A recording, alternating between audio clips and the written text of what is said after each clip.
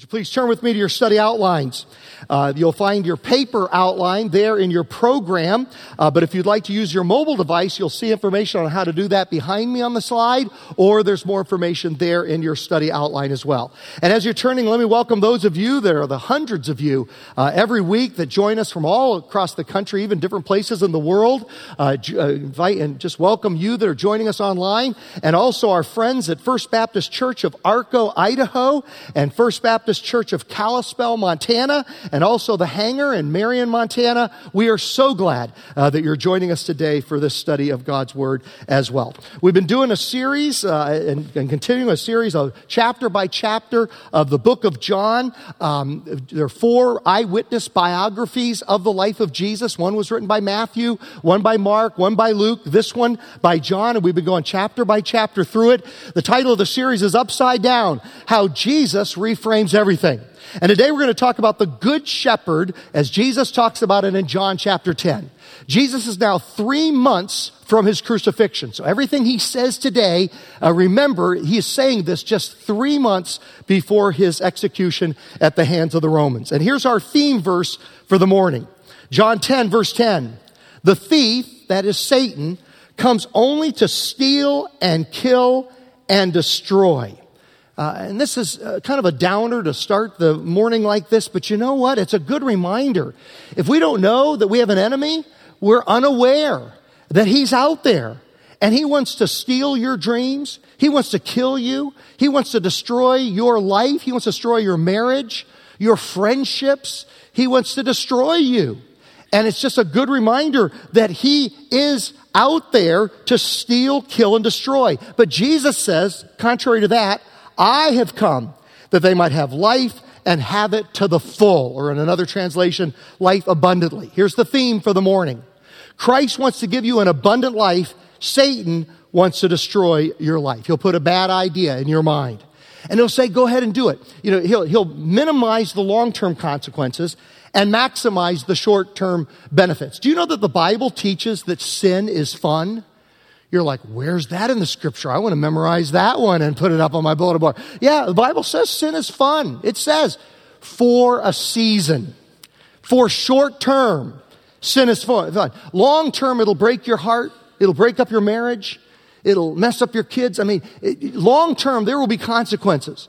But short term, sin is fun. And so what he'll do is he'll maximize the short term fun and minimize the long-term brokenness that comes from it. He says, go ahead. And as soon as you go ahead and do it, or say it, or think it, or whatever it is he's tempting you to do, you know what he does? Instantly he steps back and says, I can't believe you did that. You are such scum. God can never forgive you. God will never love you. I can't believe you did such a terrible thing. You'll go, but wait, you just told me to. You did it. You listened. And now he condemns us. Now, there are many wonderful people in sales and many within our church family that are just wonderful salespeople. But how many of you have ever had a salesperson try to sell you something you didn't need or you couldn't afford? Let me see your hands. Okay. And this is exactly what they do. They maximize the short-term benefit. Isn't this thing awesome? And then they minimize the long-term consequences. Oh, it's just 500 easy payments over the next 40 years. Okay. You know, and you're still paying on that thing when you're 90 years old. And long ago, you have forgotten the short-term benefit of that thing. That is like a distant memory. But boy, you still got those payments coming.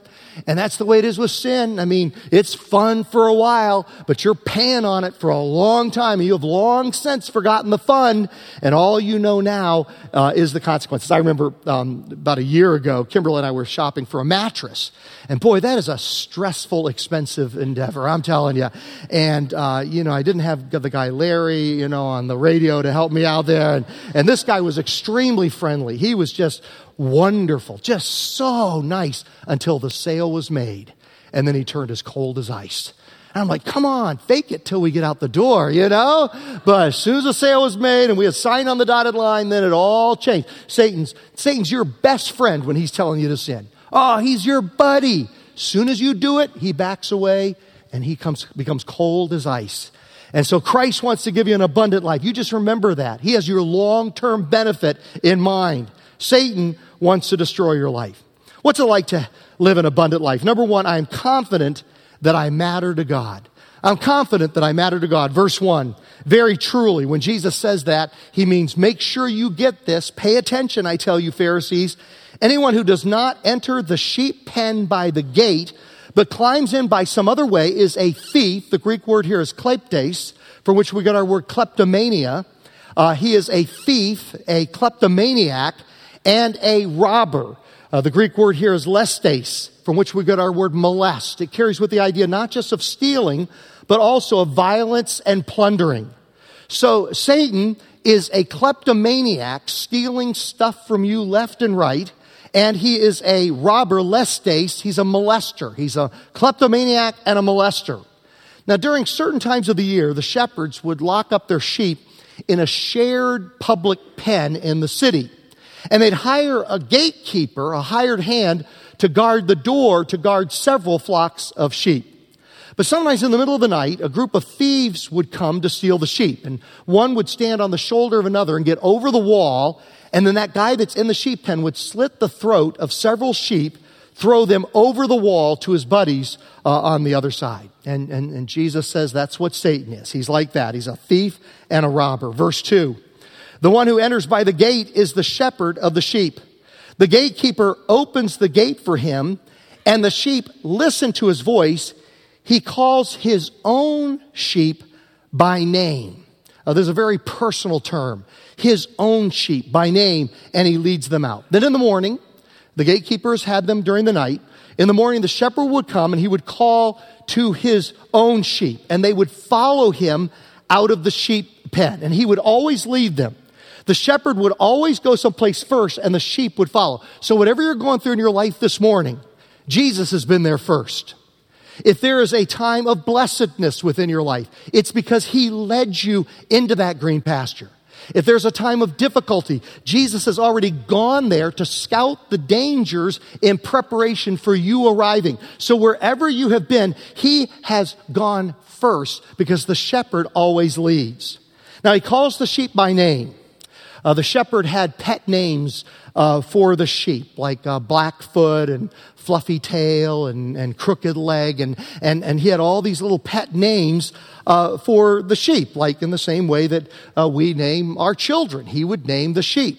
Top 3 names, boys' names in 2015. Top 3 baby names were Liam, Noah, and Ethan. Top 3 girls' names were Emma, Olivia, and Sophia. Now, guess where Glenn ended up in the list in 2015? Number 1,143. And I read about it, and it was so depressing, and it said it is dramatically trending downward in the last decade. My name is getting geekier by the day. Now, I want you to know that our family is doing everything we can to keep the name of Glenn up there. Here we are on Thursday at my father's grave in Prince George, Virginia. And my dad was Glenn Gunderson Sr. I am Glenn Gunderson Jr. My son, who was not there, is Andrew Glenn. And here's my grandson, James Glenn. So he is very happily carrying on the family tradition. It may get him beat up on the playground, but he's still proud to own that name. All right. Kimberly will tell you that her name is number 336. And it is not trending downward. It is holding its own through the year. Now, whether you have a popular name or an unpopular name, here's some good news. Isaiah 43, verse 1. I have summoned you by name. You are mine. I've summoned you by name. And you are mine. Pastor Jay, remember the song we used to do, He Knows My Name? I miss that song. We need to bring that song back. I love that song. He knows my name. And so whether it's popular or not popular, he knows your name. It says in verse 14, I am the good shepherd. I know my sheep, and my sheep know me. The Greek word for know here is gnosko, which carries with it the idea of trust and intimacy. He intimately knows every detail of your life, and you can trust him with every detail of your life. I know my sheep, and my sheep know me, just as the Father knows me. And I know the Father, and I lay down my life for the sheep. I have other sheep that are not of this sheep pen. I must bring them also. They too will listen to my voice, and there shall be one flock and one shepherd. Now, 99.9% of Bible scholars say these other sheep in another sheep pen. What's up with that? They say they are the non-Jewish people, what we call the Gentiles. Most of us here, some of us here are Jewish, but many of us here are non-Jewish or Gentile. And so he talks about, I have sheep of another pen that I've got to bring into my flock. He's speaking to Jews, but now he's saying we got to bring in the Gentiles. So 99.9% of Bible scholars believe it's the Gentiles. But there is one exception to that, a great Bible scholar by the name of Larry Norman. Maybe some of you remember him. How many of you, the Jesus movement in California in the 1960s? Okay, I grew up the part of the Jesus movement in the 1960s in Virginia. And I love this album. Oh my goodness. I listened to it 10,000 times. And as a young guy growing up in Southern Virginia near the North Carolina border, I thought every Californian looked like this. This is what I thought. How many of you were alive during the 1960s in California? Let me see your hands. I thought you looked like this. This is what I just thought everyone. And he had an alternative theory to this particular verse. There's a song called He's an Unidentified Flying Object. It went like this.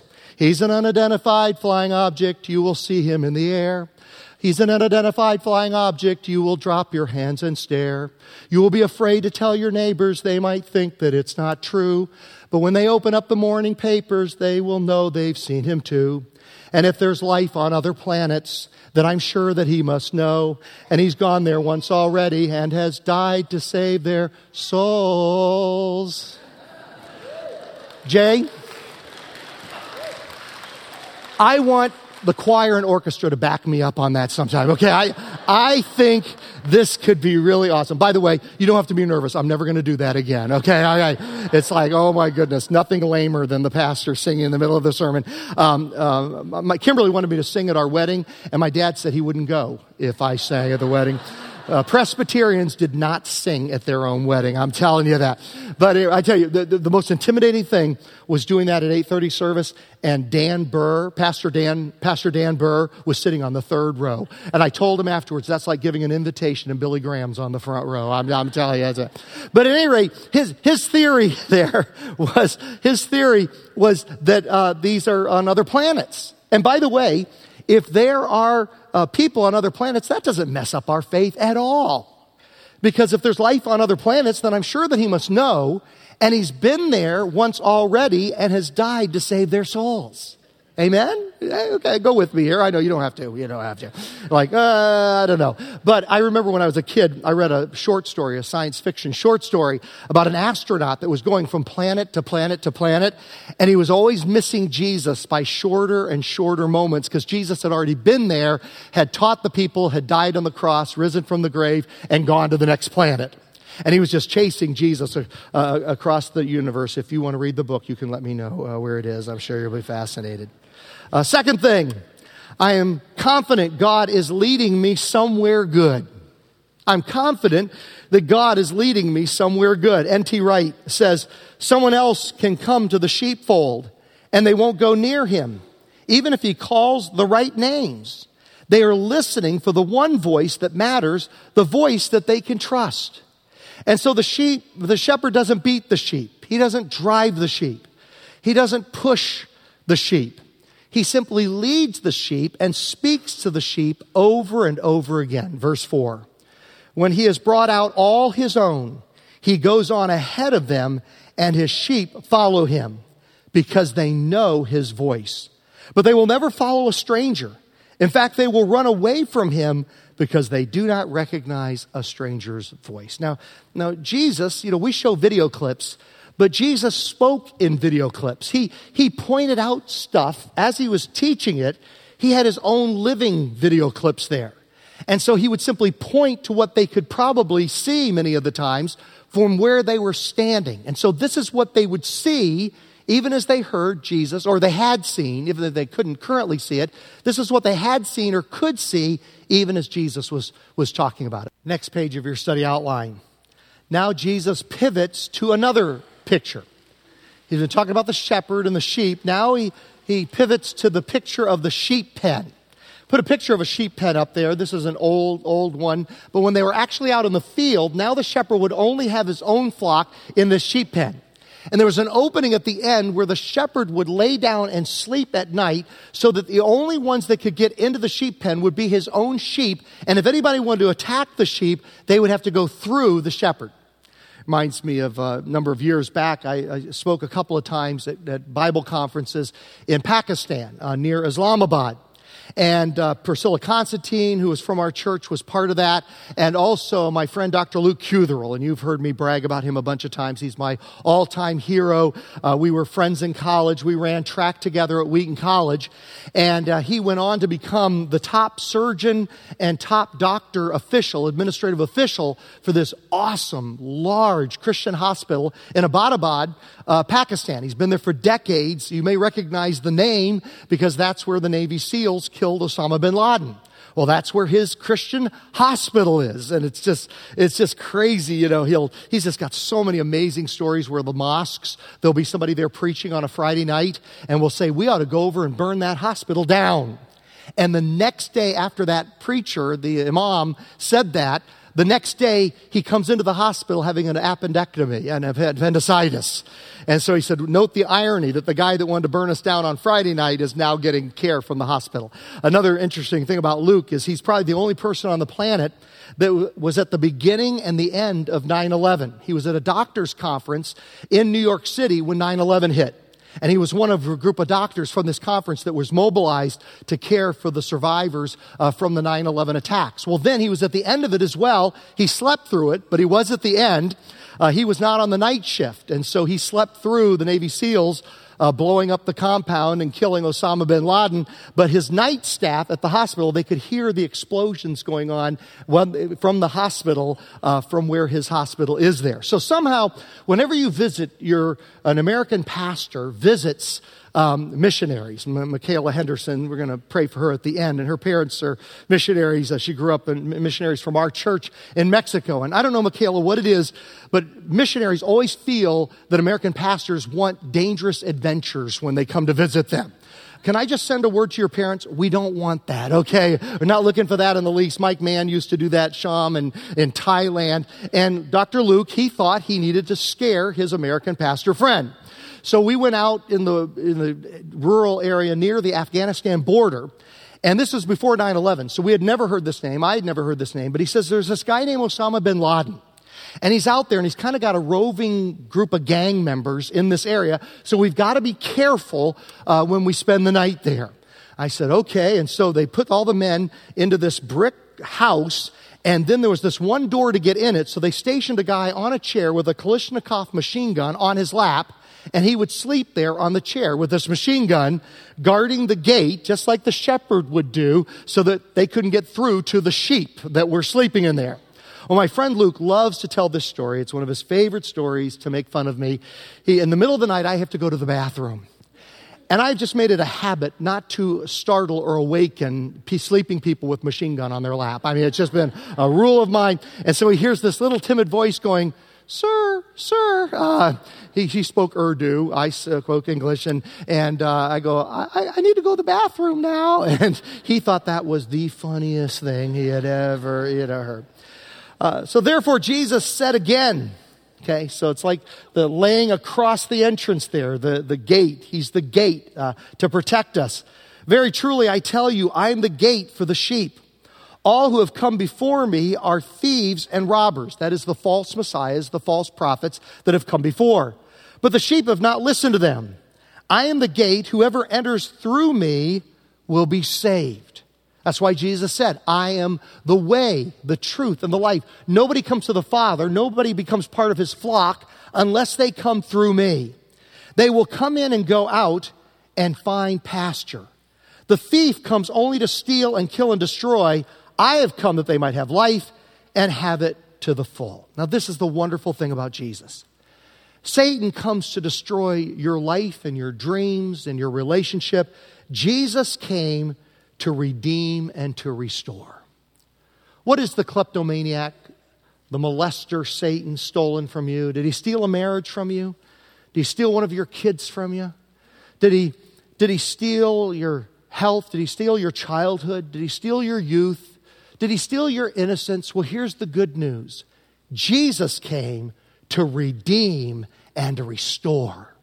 He wants to restore that lost youth. He wants to heal that broken heart. He wants to restore that which has been taken away from you. So don't be disheartened if Satan, the thief and the robber, has taken certain things from you. Jesus is in the redemption and restoration business. Does anybody want to say amen to that? And so he gives us abundant life. And not just in heaven, but he gives us power and victory this side of heaven on earth. He leads us to green pastures. Now, other interesting facts about sheep. Sheep will graze the same trails over and over again until they become ruts. Now, I totally identify with a sheep. I love my ruts. If it were left up to me and Kimberly had no influence in my life, I would eat at the same restaurant and order the same thing all the time. I love my ruts. I would do the same vacation. I would do the same everything. God gave me Kimberly to force me into variety in my life because I love my ruts. And sheep love their ruts. They will graze in the same trails over and over again until they become ruts. They will pollute their own ground until it's full of disease and parasites. They will graze until there's nothing left. They will just graze until they die out there. They will never move. They have to be led to new and greener pastures. Now think back to a few weeks ago when we introduced our new purpose or mission statement. Everyone, everywhere, following Jesus. And remember, one of our core values was growing people change.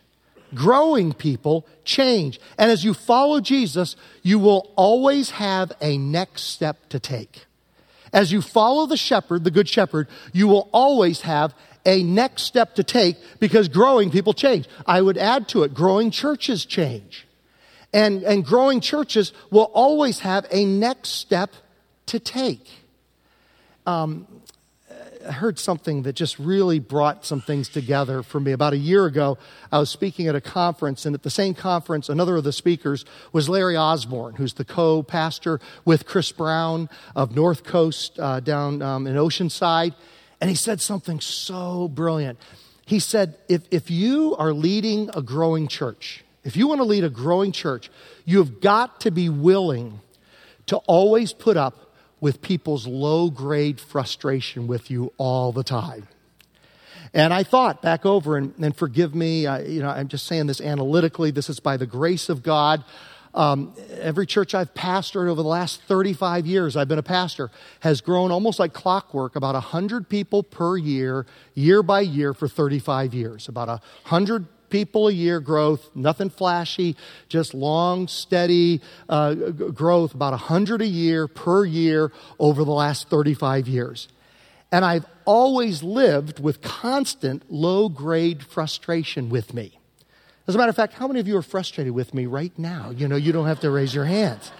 But it's always going to be there. In the same way, the sheep always have a bit of frustration with the shepherd because he's moving them beyond the rut into some greener pastures. Okay? And we talked about the fact a few weeks ago that God's word, our statement of faith, will never change.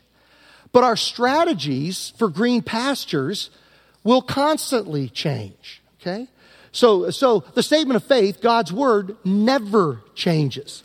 Okay? But year by year, generation by generation, our strategies will change, and we will move beyond our ruts into greener pastures and newer pastures and greener pastures, and that will produce a certain low-grade frustration with your pastors, with your pastor over time. Now, you know what this is like. Those of you that are parents, how many of you, your children, are happy with you 100% of the time? If they are, that's going to be a problem in the future. That probably is not going to turn out well. You as a parent have learned that you need to live with a certain low-grade frustration of your children as you lead them to greener pastures, but it's worth it for the blessing and health of your children. Do you want to say amen with me on that? Okay. And so that's what happens. We need to keep moving. I heard the other day that in 1,500 sheep in Turkey, where they just followed each other. The shepherd somehow wasn't there, and 1,500 sheep followed each other over a cliff, and 450 of them died. Because the sheep do not want to be led into the fresh places that the shepherd wants to lead them into. Psalm 23, verse 3, it says, He, our shepherd, guides me along the right paths for His name's sake. He leads us into right paths for our own good, for greener pasture, for greater health, and for His name's sake, for His glory. Bruce Young writes, a man or woman who walks with God always gets to the right destination. Isn't that a great quote? A man or a woman who walks with God always gets to the right destination. Number 3, I'm confident that God loved me enough to die for me. 5 times, just in this one chapter, he talks about the shepherd dying for the sheep. Verse 11, I am the good shepherd. The good shepherd lays down his life for the sheep. Now, if I were training my son or daughter to be a shepherd, and if you were training your son or daughter to be a shepherd, here's what I would say to them. Look, take best care of the sheep you can. But if any real danger shows up, like a lion or a bear, forget the sheep. You run. Wouldn't you say that to your kids? Forget about the sheep. You get out of there because you're way more precious to me. God didn't say that when He was training His son to be a shepherd. You know what God said? He said, you know what? If the sheep are in danger, son, I want you to lay down your life for the sheep. He said, if the sheep need forgiveness, if the sheep need salvation, if the sheep need to go to heaven, if the sheep need an abundant life, son, I'm asking you to lay down your life for the sheep. Verse 17, the reason my Father loves me is that I lay down my life only to take it up again.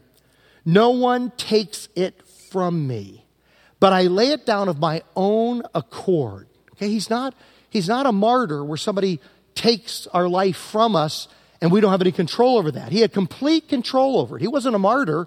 No one took his life from him. He laid it down of his own accord. I have authority to lay it down and authority to take it up again. This command I received from my Father. You see, there have been many great teachers through the years. And you didn't know if their teaching was right or not. It's just, okay, that sounds good to me or it doesn't sound too good to me. But Jesus accompanied His teaching with miracles so that we would know that it was true. And the greatest miracle of all is that there have been many martyrs for their teaching through the years, but Jesus gave up His life voluntarily, and after He had died, He had the authority to take it back up again. And nobody has done that. And that's why we follow Him as not only the good shepherd, but as the only shepherd worth following. Hebrews 12, for the joy set before Him, He endured the cross. Number 4, I'm confident that God will never leave me or forsake me. Verse 12, the hired hand is not the shepherd and does not own the sheep. So when he sees the wolf coming, he abandons the sheep and runs away. Then the wolf attacks the flock and scatters it. The man runs away because he is a hired hand and cares nothing for the sheep. Now, one just quick aside here.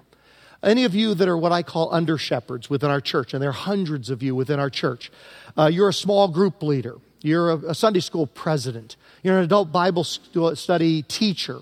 You lead small groups for children. You're a student ministry small group leader. You lead a certain ministry within our church. There are hundreds of ministries and small groups, hundreds of flocks that make up the one flock of Purpose Church. And you are one of the under shepherds over your flock. Let me just tell you, your job is so, so important. It is the backbone of our church. The health of our church is determined by the sacrificial nature of the under-shepherds of all these various groups that our church is made up of. And here's just a little challenge I want to give to those of you that lead a group. Be shepherds of God's flock that is under your care, watching over them, not because you must, but because you're willing, as God wants you to be, not pursuing dishonest gain, but eager to serve, not lording it over those entrusted to you, but being examples to the flock. And here's the good news after that challenge. And when the chief shepherd, Jesus, appears, you will receive the crown of glory that will never fade away. Amos 3, verse 12, just an interesting side note from the Old Testament. It says, as a shepherd rescues from the lion's mouth only 2 leg bones or a piece of an ear. See, what happened, if a flock was harmed, the hired man would have to produce something to show that he had fought for the sheep. And so after the lion had torn it to shreds, he would retrieve a couple of leg bones or a piece of ear just to show that he tried to protect the sheep. But most hired people would only just take off and run when the lion showed up. Jesus says in verse 27, my sheep listen to my voice, that's obedience.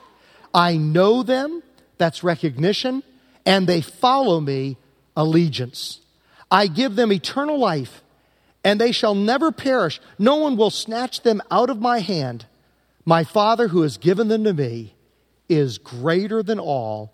No one can snatch them out of my Father's hand. If you receive Jesus as your Savior and Lord, if you open up your heart and you begin to follow Him as your shepherd, Satan is going to try to spoil your sense of security. He's going to whisper in your ear, oh, you sinned last week, and it was a big one. No way he's going to forgive that. You're out of his hands.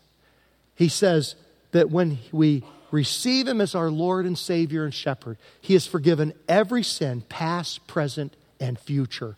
And no one can snatch them out of His Father's hand. I'm going to let you read the 5th one on your own for homework. And let's just go right to the 2 responses. Here are the 2 responses. Here's your choice today. The first choice is rejection. Verse 31. Again, His Jewish opponents picked up stones to stone Him. But Jesus said to them, I've shown you many good works from the Father. For which of these do you stone me? We're not stoning you for any good work, they replied, but for blasphemy, because you, a mere man, claim to be God. They rejected that claim. But then there were those that believed. Verse 40. Then Jesus went back across the Jordan to the place where John had been baptizing in the early days. There He stayed, and many people came to Him. They said, though John never performed a sign, all that John said about this man was true. And in that place, many believed in Jesus. And I want to give you that chance right here, right now. Max Lucado writes, have you ever seen a picture of a cowboy caressing a cow? Have you ever seen a shepherd caring for a sheep? Why the difference? The cowboy drives the cattle. The shepherd leads the sheep. A herd has a dozen cowboys. A flock has one shepherd. The cowboy wrestles, brands, herds, and ropes. The shepherd leads, guides, feeds, and anoints. The cowboy knows the names of the trail hands. The shepherd knows the names of the sheep. The cowboy whoops and hollers at the cows. The shepherd calls each sheep by name. Aren't we glad Christ didn't call Himself the good cowboy?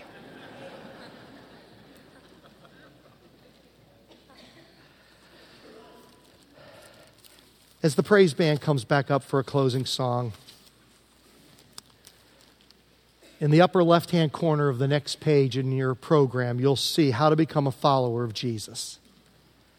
And I want to lead you in this prayer, and I invite you to pray silently this prayer as I pray it out loud. Dear God, thank you for sending your Son, Jesus Christ, to earth. I believe Jesus was who He said He was, and He proved it by rising from death. I want to discover and begin following your plan and purpose for my life. I want to get to know you personally. Thank you, Jesus Christ, for dying for me and forgiving all my sins. Right here, right now, I receive you as my Lord and Savior, and I choose to follow you as my shepherd. Thank you for your free gift of eternal life. And I pray this in the name of Jesus, the Good Shepherd. And all God's family said,